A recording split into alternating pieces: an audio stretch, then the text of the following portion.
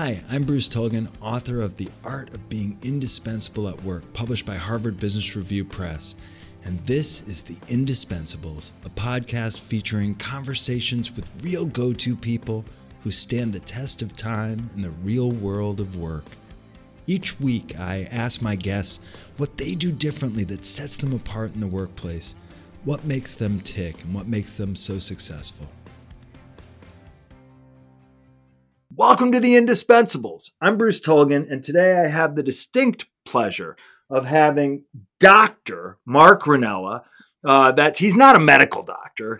He's a PhD in American history, one of my favorite subjects. And I went to college with this guy. He had a reputation back then for being super smart, so you'll see what I mean in a minute. And Mark has a lot to share. But I will just tell you that, he's not a CEO, but he coaches MBA students at Harvard Business School about how to write properly. And he actually works at Harvard Business Publishing, and he is the author of a forthcoming book called The One Idea Rule, an efficient way to improve your writing at school and work. I read it. It's really good. If you have to do some writing or you have someone in your life who has to do some writing, get them the book, and then all of a sudden they'll know how to write. Anyway, there's a lot I'm looking forward to talking with Mark about. It's been a while since we've reconnected. And let me just say, Mark Rennella, welcome to The Indispensables. Bruce, I am so happy to be here. I remember conversations with you at Amherst. They were great. And I anticipate this one will be as well. So thank you so much.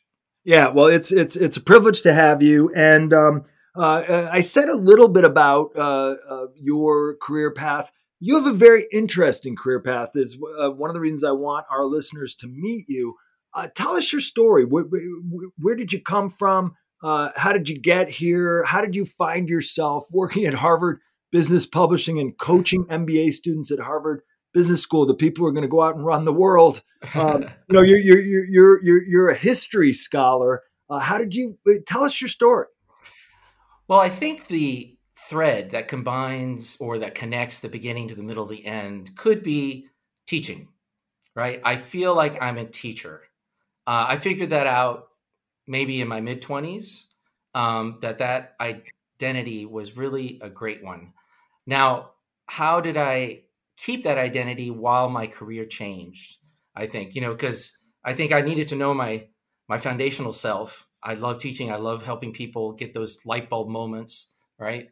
But, things change and sometimes you have to adjust with it. So what I did in my life is that I came out with this vocational goal. Now, we had great American history teachers in undergrad, and I was very motivated to teach Americans American history because it's something that Americans didn't know very well often, and it's something that's incredibly useful. So that was my goal, and that's what I set out to get a PhD. So and by the way, Mark, this is God's work. I mean, there are way too many Americans who don't really understand American history, and I think American civic life is suffering as a result.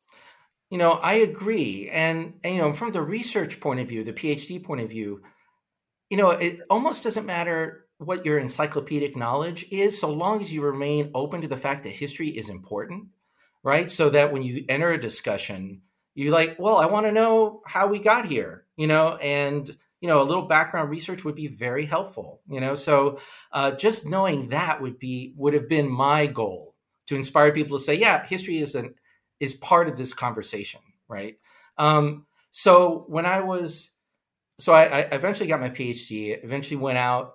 I think the highlight of my teaching was that I was a lecturer at the History and Literature program at Harvard University. That was a great sort of testing ground for, people who are almost finished their dissertations or just finished them.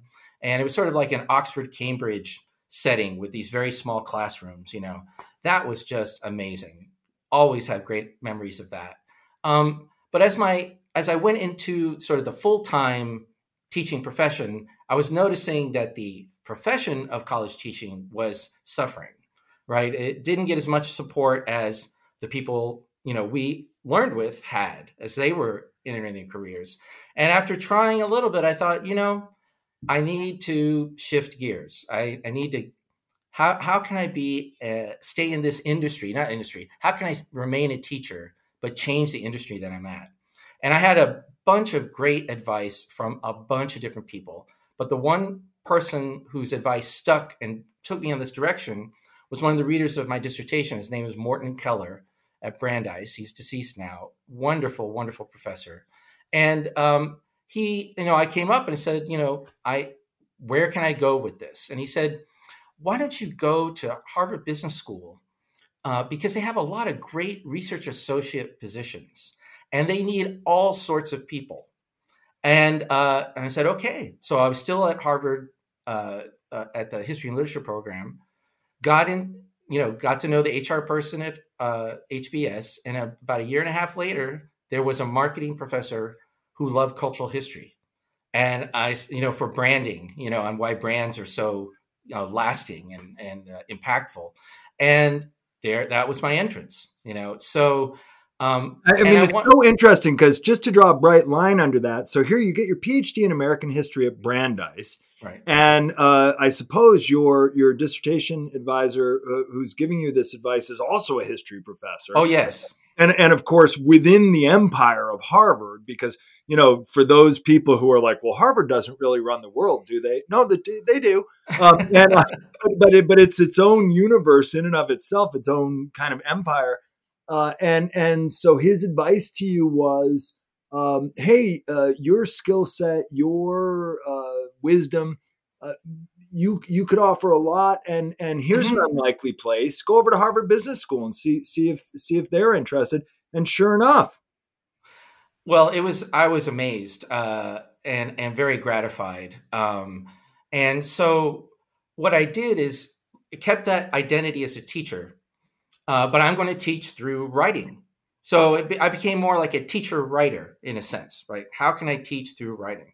So worked for a year with a marketing professor. Next year, I worked with the now former dean, Nithin Noria. We co-wrote a book called Entrepreneurs, Managers, and Leaders. And that's talk about that, because so for one thing, here you are, right? I'm not sure what I want to do. You're over at Harvard Business School all of a sudden. You're dovetailing with a marketing professor, and just like that, you're all of a sudden you're writing a book with the dean. And correct me if I'm wrong, but this is about the airline industry, right? Well, it was the future dean at that time, but I had written a dissertation on the impact of travel on culture. So I was very interested in travel. Now, my travel is 19th century steamship travel. But I was still interested in travel, and luckily, The Aviator came out that year and inspired him. Say, "Wow, that's a great industry," So we worked on that for about a year and a half. It required a lot of research. I did the sort of 80% of the history text, and the Tony Mayo and Nithin Noria added their very, very incredible business acumen to fill out the other 20% to get the business, sort of deep meaning from the history that I was looking at. And so that was great. And of course, as Morton Keller had prophesized, you'll learn a lot about business, And so I then, after that, I wrote some cases as well, got to know case writing, worked with the case research group there. Then I transitioned to an executive ed corporation. That was a perfect fit. And it was a wonderful, wonderful group called the Concourse Group. So we did exec ed and HR and IT. And then the 2008 recession hit. And so that ended that. But a few years later, after I had sort of, jerry-rigged a little mini career in that crisis, an old friend of mine from HBS called me from Harvard Business Publishing, said, "Mark, we have a research position that's quite sophisticated. Do you think you want to help?" I said, "Of course." And so I've been there. And what I've been doing at publishing is mainly, but not only, but mainly curation, which is one of the central sort of important functions for a publishing firm, especially if they have, hundreds and hundreds and thousands of items. That's the sort of good and bad news about Harvard Business Publishing catalog. We've got a ton of stuff, but it can present problems in finding it. So we Yeah, and have by the way, just for the record, sure. this has nothing to do with why Mark is on the show here, but my most recent book, The Art of Being Indispensable at Work, is published by Harvard Business Publishing, and from my perspective, just having anything to do with those folks has made me feel so grown up, Mark. I mean, for all of my work up until now, I just feel like, look, I'm legit Harvard, right? And I even had an article in Harvard Business Review. Can you believe it? So I'm not a doctor, but now finally, my father can hold his head up high. That's right. You're doing something with your life there, Bruce. That's Yeah, right. exactly. But yeah, so I get the idea of anchoring yourself and why it would be compelling. I mean, Harvard is such a incredible institution. There's so much important work going on there. Right. And the way it gets expressed in my division, which is higher ed, which is directed towards business education per se, it's very exciting. One thing that I really like is that we can curate, and we have on a sort of sister site to the main website a bunch of curation not tools, but a repository with all sorts of subjects over hot topics, over standard topics, gives professors a lot of sort of very quick groupings of materials that they can apply either to their classroom directly or as inspiration for thinking, oh, here's how somebody organized their strategy course. Maybe I'll do something similar. And we know that people spend twice as much time on that little part of the site that we've been working on than the regular higher ed site. And that's because yeah. And so we're giving them more things to think about. And I think that's what professors want to do. We are sort of helping to teach or inspire professors, which is really great. I really enjoy that aspect of it. And we get feedback and, they like this and that. One thing we're thinking about very much is targeting more regional topics around the globe, although they may like, the GE case or the, the University of Chicago case about MBA programs. They'd like to know what's going on in their region. And I think we're doing more and more curation. We will be, to that end, helping. Yeah, and look, I think curation in today's information environment, it's hard to say enough about the importance of curation. Everybody carries around a handheld supercomputer. Everybody can go to what seem like legitimate sources of information. There's more information produced in a day than all of us could master in a lifetime. And, okay, you could say, well, anything that's in the Harvard universe of content has probably been pretty well vetted. But also there's such a sea of available information. One of the things that is great about experts, one of the things that's great about professors, editors, librarians, is that they're bringing a different level of expertise and care to the selection of information, because you cannot get your way through everything. And what, there's so much autodidact ism going on, and so much self-directed learning, and so much available information. It's really profound. But my view is, for my money, I'd like to read something that an expert, a professor, a scholar says, yeah, read this one. And so I think it cannot be emphasized enough how important that work is. Well, it is very gratifying when we get responses like, "Oh, this was very helpful," and also knowing, just seeing the click rate. People are staying there, like I said, twice as long, and we know they're getting inspired as well. And and that kind of confidence that somebody at Harvard had looked through this and said, this is pertinent material for this subject, certainly just gives them a level of comfort with spending their time on that website. So that's been very gratifying. Yeah, and About let me that. just interrupt you for a second because I really want to drill down on a little more of this story, and I'm eager to get to your book as a subject of conversation because I read it. I consider it. Thank you, Bruce, by the way. Thank you for reading it. Thank you for sending me an advance copy, and Yeah. I consider it's going to be such a good gift to so many people because writing is such an important way to be able to communicate, to make yourself known, to make your ideas known, to give yourself opportunities. Especially in the working world, obviously when you're in school.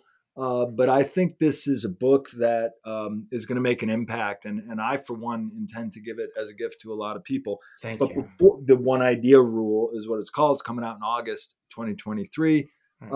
For those who are, in the future looking back on this episode as an oldie. But but before we get to that, I'm interested in your career path because what I think is so compelling is, here you are, you have, your brain is bigger than most. You were very successful in school. Here you went and got a PhD. You're teaching. You end up, at Harvard, great place to land. But even with that kind of pedigree, you were not immune from the vicissitudes of a recession. Absolutely. And you said that, okay, so here it's no small thing that the same institution, other decision makers within Harvard said, oh, go talk to this guy. He'd be great. But let's get him back here. Mm-hmm. But even somebody with your credentials, even an institution like Harvard, um, uh, uh, it's not always a clear path. You never declare victory, and so you had enough background from Harvard that you had joined a consulting firm. You're out there giving advice, and then Mm-hmm. boom, the economy. Now that was a pretty bad recession. It was a bad one. I've It lived was a through bad several one. of them right now. The only reason we were so busy during then is because we were working with the military primarily, and they're Mm-hmm. always busy. Right, right. But you said you sort of jury rigged uh, um, a a chapter there. I'm Yeah. curious about what that was that you did because I think most mere mortals, they hear these interviews and they think, well, okay, I can learn from this guy, but I'm never going to be this guy. But when people hear that, oh, you had to scramble too, I think that's Mm-hmm. meaningful for people. Right. I think it's true. I mean, in the social media age, we're always preening our best selves, and there's plenty of stuff. We're all human, and there's no guaranteed path. So when I got the notice that I'd have like 3 months severance, and I think this was, summer of 2008. I think that was when that happened. That severance gave me a little leeway, thank goodness. And what I did realize, so I live in Arlington, Massachusetts, and what I realized after a while, after panicking for about 2 weeks, was that I live amongst a bunch of professionals, right? There, you throw a stick, you're going to get like a doctor and an architect and an administrator, all this stuff. So Sure, I sure, thought, sure. like, how am I going to network with them? So I've got two little kids. When you say, "Oh my God, how can you do this?" and it's like, "Oh no, I've got two little kids. They've got friends at school Wow. who has parents, right?" So what I did was, and I should write a little book about this or a short story. And not to draw too fine a point, but Sure. here you have little kids. One of the reasons you're probably panicking is you got two little kids. Yeah, completely. Yeah. Completely. And you just sort of have to like keep your composure, not freak out in front of them, but I'm freaking out, right? But then I thought, okay, all their parents are professionals. All their friends' parents are professionals. How can I use that? And I thought, why don't I have a party? Right? And the thing is, it's true, and this is a bit of preening in a way. it's hard to draw people to you when you're sad, when you're like, oh, I've been abused, or oh, I've been neglected, or oh, my job was very bad to me. People aren't drawn to that, right? Yep. So what I did immediately after I got laid off is I did send out an email to everybody I knew saying, hey, I lost my job. If you know of anything, let me know, and here's my resume. So I did that. That was the only panic to the outside world. Then after that, I invited them to parties, and they were called Fun Fridays. So I had them at my house, and I made sure they were theme parties that the kids and the adults could enjoy together. And of course, because I was unemployed, I had a lot of time to plan Wow. these things, So, like, for instance, and I'd ask my kids, what do you want to do? We do, the first one was Latin night. And when we did Space Night, and then Ben came in with Bug Night, so we, and people loved that because, I don't know, you had things like, gummy worms, for as hors d'oeuvres, and people were like, oh, I love that, gummy worms, it's so funny, they Right, love right. that. I had frozen grasshoppers to drink because it was really hot, and all that kind of stuff. But people loved that, and so, and they had in the back of their head, he needs a job, but I didn't front load that. I was like, we're having a party, have some pizza and a drink, so the adults were in the kitchen, the kids were in the living room watching movies and playing games. We had food in the middle where people would gather. And I got both of my jobs from that. Essentially, I got a job from a neighbor who's a very, very smart guy in innovation, has a small innovation sort of consulting firm. And he said, look, I don't have a ton of money right now, but I do have this money and I do have this job. Would you like it? I said, yes. so, Wow. so I got that, and I was there for a year. And then somebody whom I had invited on the original email, whom I knew through Harvard, said, Mark, we've got a job here at publishing. Can you come? And I said, yes. And that's how that went. But it all came from Fun Fridays.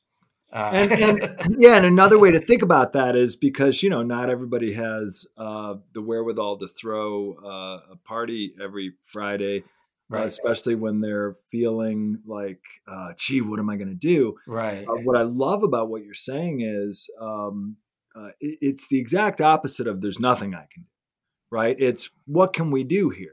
And at the very least, right? Because networking for the sake of networking is awkward. But if Right. what you're saying is, hey, look, I'm going to let you know I've got the skills and background to do a lot of things, but I'm going to let you know that. But what we're really going to do is get together every Friday, and then people know, oh, is this somebody? I like the cut of his jib, and Right. Very well put. Right. Right. and all right, then let's do something. So then that's how you got yourself back into Into the back workforce. into the empire. Yes. Eventually back to Harvard, and Yes. but it sounds, and I don't know if I'm just for sake of poetic continuity, I'm going to hope that what you were doing for your friend who runs the innovation company is some kind of writing and teaching. If not, just keep your poker face. Because No. writing and teaching seems to be the theme here. Oh, absolutely. No. And And I was doing that there. Yeah. yeah, Absolutely.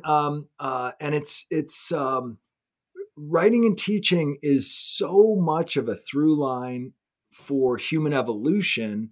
Here it is, the through line for your working life and career. Mm-hmm. And so you pick back up there. Here you are. You're the kind of guy who gets the attention of professors. All of a sudden, want to write a book with you. Right. You people are turning to you and saying, hey, these finance guys getting their MBAs, they need help writing. Right. Can you help? And so when one of these men or women or non-binary MBAs end up running the world, as surely they will, Right. they're going to remember you taught them how to write. I hope that's the case. Yeah. I network with people. I'm a very, extroverted person, as you know, and I like connecting. And luckily, the way I got to coaching MBA students was an old friend in my network. There is a In student academic services, there is writing coaching. There's also, math tutors and things like that. But MBAs at Harvard have to take case exams that are timed so they don't take them home. And there's a lot that they can question themselves about as they're taking the exam. Do I understand this? Did I calculate this correctly? Is this the right framework? But also, can I write well? Is this, am I being clear? All that kind of stuff. So in a way, we help to pull apart all the components and help them focus on one at a time. That's what at least I do. And so I was asked to do that in 2018, started. And so this is our segue back to my book, Yes. which I'll let you know about. So one thing I had done when I was teaching was that I asked myself, because, I'm teaching literature and teaching history, which means, of course, I have to teach writing, right? Because that's a part of it. So I asked myself, what is the one piece of advice I could give that would have the most impact? Because what could they remember and work on, right? And it turned out to be this one idea rule, which not to keep it secret here for too long, which is, every component of a well-written document should express only one idea, that's the rule.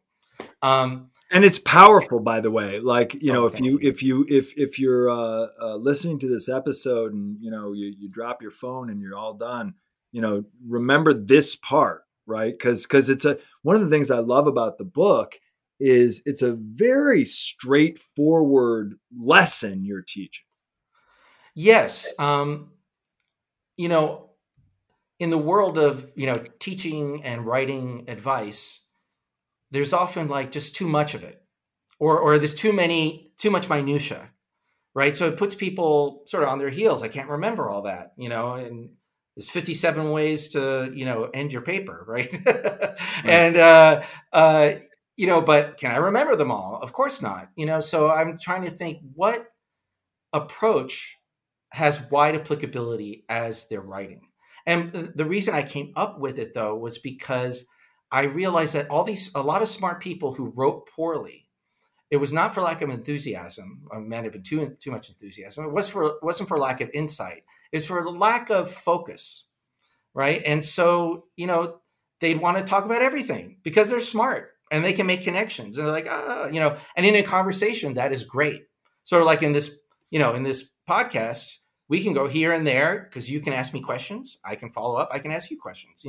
That's when you're writing, you don't have that luxury, which is why writing is painfully linear ultimately. And, having written books, I can tell you one of the things that, always gets in my way as I'm sorting things out is, even sequencing of, I always want to stop and tell you everything about this thing, right? Rather than being patient and letting, having confidence that I can tell you this other thing later.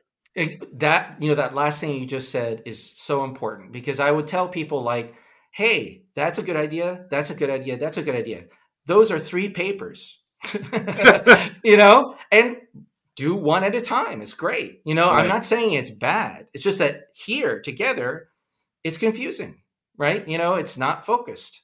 So that in itself helps to eliminate a million problems, right? I'd go and, like I said in my book, I'd come up with my felt marker and do this and that, but and they come back with the same problems. Why was that? It's because they still didn't focus. It wasn't because they weren't trying. I mean, some people didn't try, but often it was just lack of discipline, or and maybe a lack of connection with their, imaginary reader. It's like, why didn't you get that? Or why, that was interesting, wasn't it? Why am I getting a B minus? And I might say, well, you're not really answering the question, for instance, right.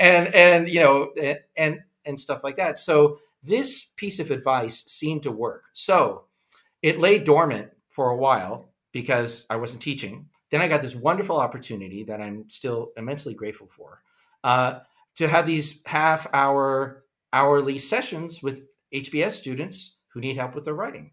And now this is not the magic pill for every writing problem, but it often was very reassuring for these very, very smart people. Often either say that English wasn't their first language, or they were very quant oriented and they consciously avoided writing because they were great at quant and bored with writing. But it was very reassuring that this, if they really understood this, that this would translate into a clearer piece, into a clearer statement. And as I kept on using it, I thought to myself, oh my gosh, if this works with Harvard MBA students, I mean, imagine who else it could help, And so, yeah, and the answer to that is anyone who needs to communicate in writing, and those who don't realize they need to communicate in writing, they just don't realize. right. Because in fact, we live in an escritorial age. People are IMing each other, they're True. texting each other, they're on social media making comments. Of course, everyone can create a video of themselves now. Right. But there's so much that we, I guess, email is passe these days. Mm-hmm. But it's and of course, students can learn a huge amount from this book. But I operate with business leaders and executives all the time who they're not clear in how they communicate in writing. And I suspect if you master this in writing, you're also going to get better at verbal communication as well. Absolutely. I mean, it's the same principle. And I have my own theory / diagnosis about one of the reasons, not the only reason, but one of the reasons that you might find a lot of business leaders being less effective in writing than they might be. And I think that business, and I understand why, I've been there for a while or around it, business rewards generally very quick thinking, right? Because lots of problems pop up. All of a sudden, you've got 2 weeks to figure it out, and you've got to draw on all this experience plus all these different disciplines. And in my mind, I go, God bless them, because I can't do that. That's right. I'm not a sort of system. I can't get multiple things quickly. That's not the way I work. The way I work is by accretion. But that said, when you write, it's the opposite skill in a way, right? You are, in the best case scenario, you are focused on something over and over and over again. And instead of drawing on a million things, and bringing them together quickly, you are really focusing on one thing and digging and digging and digging deeper and deeper and deeper to a richer understanding. Let's put it that way. I mean, in the best, like you build a foundation, then break it down, spell it out, break it down, spell it out, and you're building a story that is going deeper and deeper. I like that. I think that's true. Right. Yeah. And every communication has its place. If you want to talk about a lot of stuff, we'll keep it light, right? A little of this, a little of that, little of this, little of that. And it's perfectly fine if it's for the right place and the right audience. But if you want deep understanding, thorough understanding, or to sort of confront a complex problem, you got to focus, and I think that could be, a weakness within business, because, the day-to-day or week-to-week or month-to-month crises or problems, they need tending to, but they often soak up, I don't know, the majority of, or if not all of, executives' time, Yeah. And look, so much of what people have to communicate about with each other in the workplace is, I need something from you, you need something from me.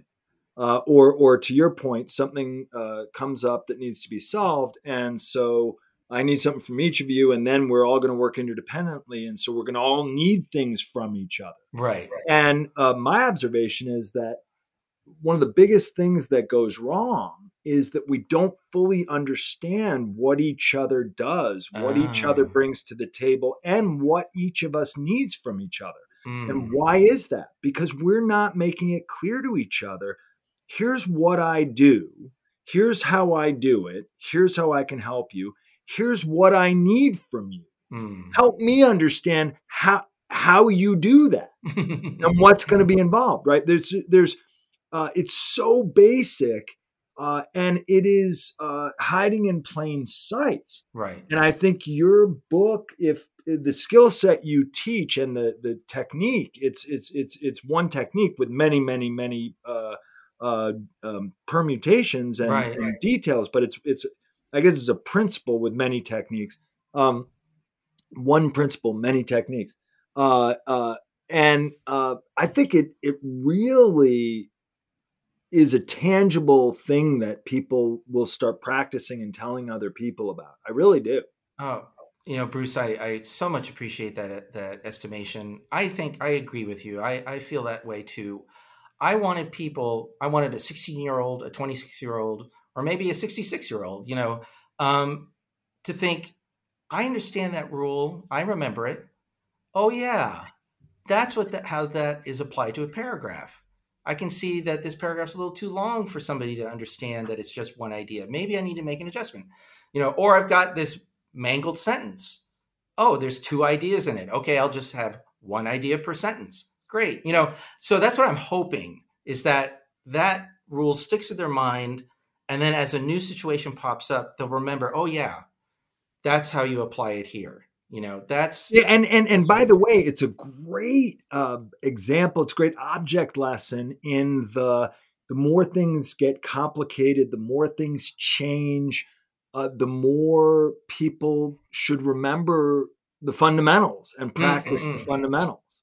Well, I think there's a yin and yang to that, Bruce. Um, with this simple or at least strong foundation, right? If you keep your eye on the prize, your eyes on that one idea, the goal, the title, the theme of your paper, book, report, whatever, you have the opportunity of creating something wonderfully complex or understanding things that are complex. It gives you that foundation so that you can venture out into an intellectual area that's really difficult, you know, and it also send you signals when you've reached your limit in a way, right? If you're really doing one idea at a time and you're being honest with yourself, you're like, wow, I can't articulate this next point. I need to do some research or whatever, right? Yeah, and So, that's where you talk about how discovery is such an important part of writing, mhm, and maybe that's where you go back to do more research. mhm. And you also talk about how the process of writing and discovery can be evolutionary. Where you start may not be where you end up as you're writing. Absolutely. I think people are scared of that sometimes when they're writing, especially if they've been browbeaten in, school, like, you can't write well, you're not clear, whatever. They'll keep that identity, and every time they run into a bit of a thicket, on their journey to writing a paper, they shy away from it. You know, what I want people to know is that when you focus, you're going to learn stuff or articulate stuff you hadn't done before. Or like a half-baked idea you had in your head, you finally have to like represent it by a sentence or two. And you're like, "Oh, I really meant this." And then you're like, "Okay, well, I should adjust my paper a little bit because I just revealed something to myself about this subject that requires a little change." You know? And that's great. I mean, what I want people to do is be drawn to that discovery. And like, if you are really focused while you're writing, you're on a magical mystery tour. It's like, instead of people going, "Oh God, I hate writing. I don't like correcting." Da da da da da. I want to say, look, if you can be disciplined, if you keep that one idea in mind, being disoriented won't be as scary as it was. You know, Yeah, and it's a little bit counterintuitive, right? That the one idea rule, the focusing like a laser beam, could take you on such a circuitous route of discovery and exploration. absolutely. It's like, let's say it's a flashlight, right? In a dark place. And at least it gives what's ahead. And if you, for instance, see some shadow hit that flashlight, you might want to turn left because something's interesting. But you did not anticipate it without having had that light flash in one direction in the first place. Yeah, and Um, I think that when people are writing, even experienced writers, but especially people who are not experienced writers, you either get stuck because you don't know where to start, or there's so much you want to say and it's hard to mm, unpack, mm, or you start writing and it gets away from you. It mm, starts going here or there. What I like about your book and the things you're saying is that it makes both of those things okay and gives you an anchor that helps both when you're stuck and paralyzed and when you feel like your writing is spinning out of control. Right? It does the work in both places, I, which is a good sign that it might really be one of those fundamentals. I'm hoping you're right. You know, one of the discoveries I made while I was writing, and there were a ton of them, um, was to sort of articulate to myself the wonderful tension between your first title, or theme, and what you're writing. There can always be a disconnect because you haven't really tested your ideas. You are testing your ideas in writing, and then when there is that tension, let's call it's not only uncomfortable, but it's also potentially productive. It's like rubbing two sticks together. That tension might get a spark, and then boom, you got something. But it's a natural tension, and people are like, "Oh yeah, this happens all the time." We always change. There's a great book I love called the art of revision instead of writing. Right, Okay. and it just says, look, just relax. You are going to revise. You can't finish something in one try. You got to do it. There's a good friend of ours, Pamela Haig, who went to graduate school here with Debbie at Yale, and she has a new book out with Yale Press called. Well, it's about a year old now. She actually was a guest on the podcast earlier, Oh. but Pamela Haig, her book is called Revise, Mm, and that's really aimed at scholarly writers who are having a hard time turning their dissertation into a book. mm, Um, I think your book speaks more to pretty much everyone who needs to write anything, whether you're writing a letter or you're preparing a PowerPoint presentation for mm-hmm. a group of executives, Right. whatever it gives you.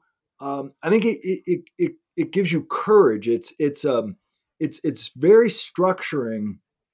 Like, so if you were to like what would you do if you were to give the punch list? Right, I'm saying to you, hey, Mark, I gotta get this thing. I've got a meeting at 9 o'clock tonight because it's people in Australia, and I gotta make, I gotta just get this thing across. Like, your advice, I think you can give me a punch list. Well, here's what you do, right? Right. And just for the sake of our listeners, to whet Well, their appetite, how do you get somebody started in that case? well, I was in that situation in a way. I was helping a friend of mine with a nonprofit who wanted to get a letter out immediately. And so I was sort of under the gun. So here's the approach I would do. So she says, dear such and such. I said, no, no, no, no. We're not going to start composing right now. We're going to just start getting out all the points we think are important. So let's just say it in bullet point fashion, blah, blah, blah. So there's like 8 different points.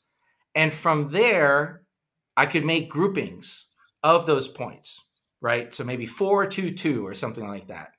And then think, okay, is there an order to these points, and if there is there a story, a line, a theme then that I can tell from that order, right? I don't start composing until I've gotten that. Let's say I'm under the gun, right?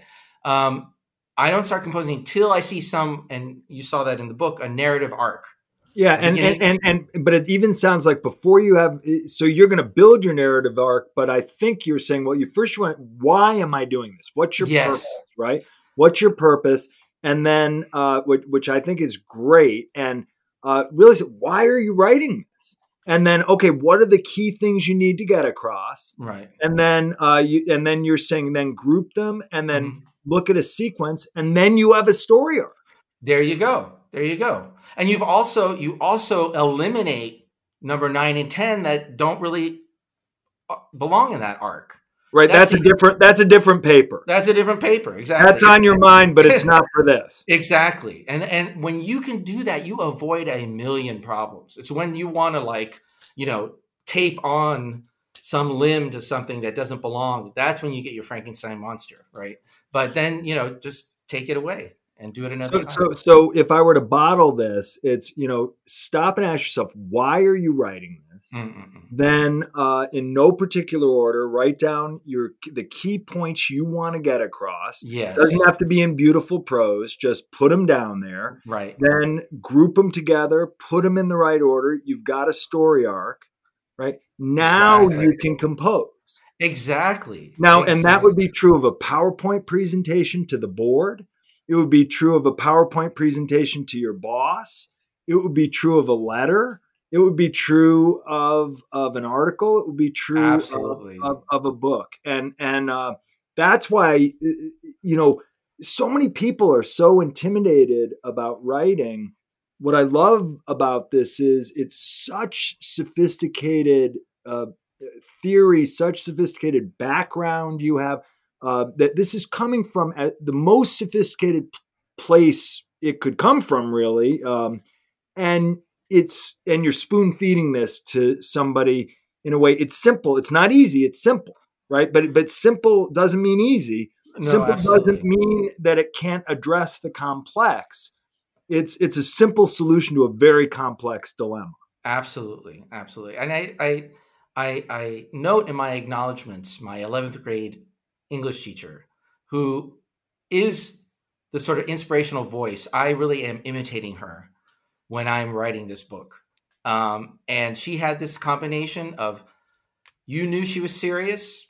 You knew she wasn't going to let you, go through easily. Not easily. It wasn't she was a taskmaster, but she was giving you really hard, interesting issues to deal with. And it's because she respected us.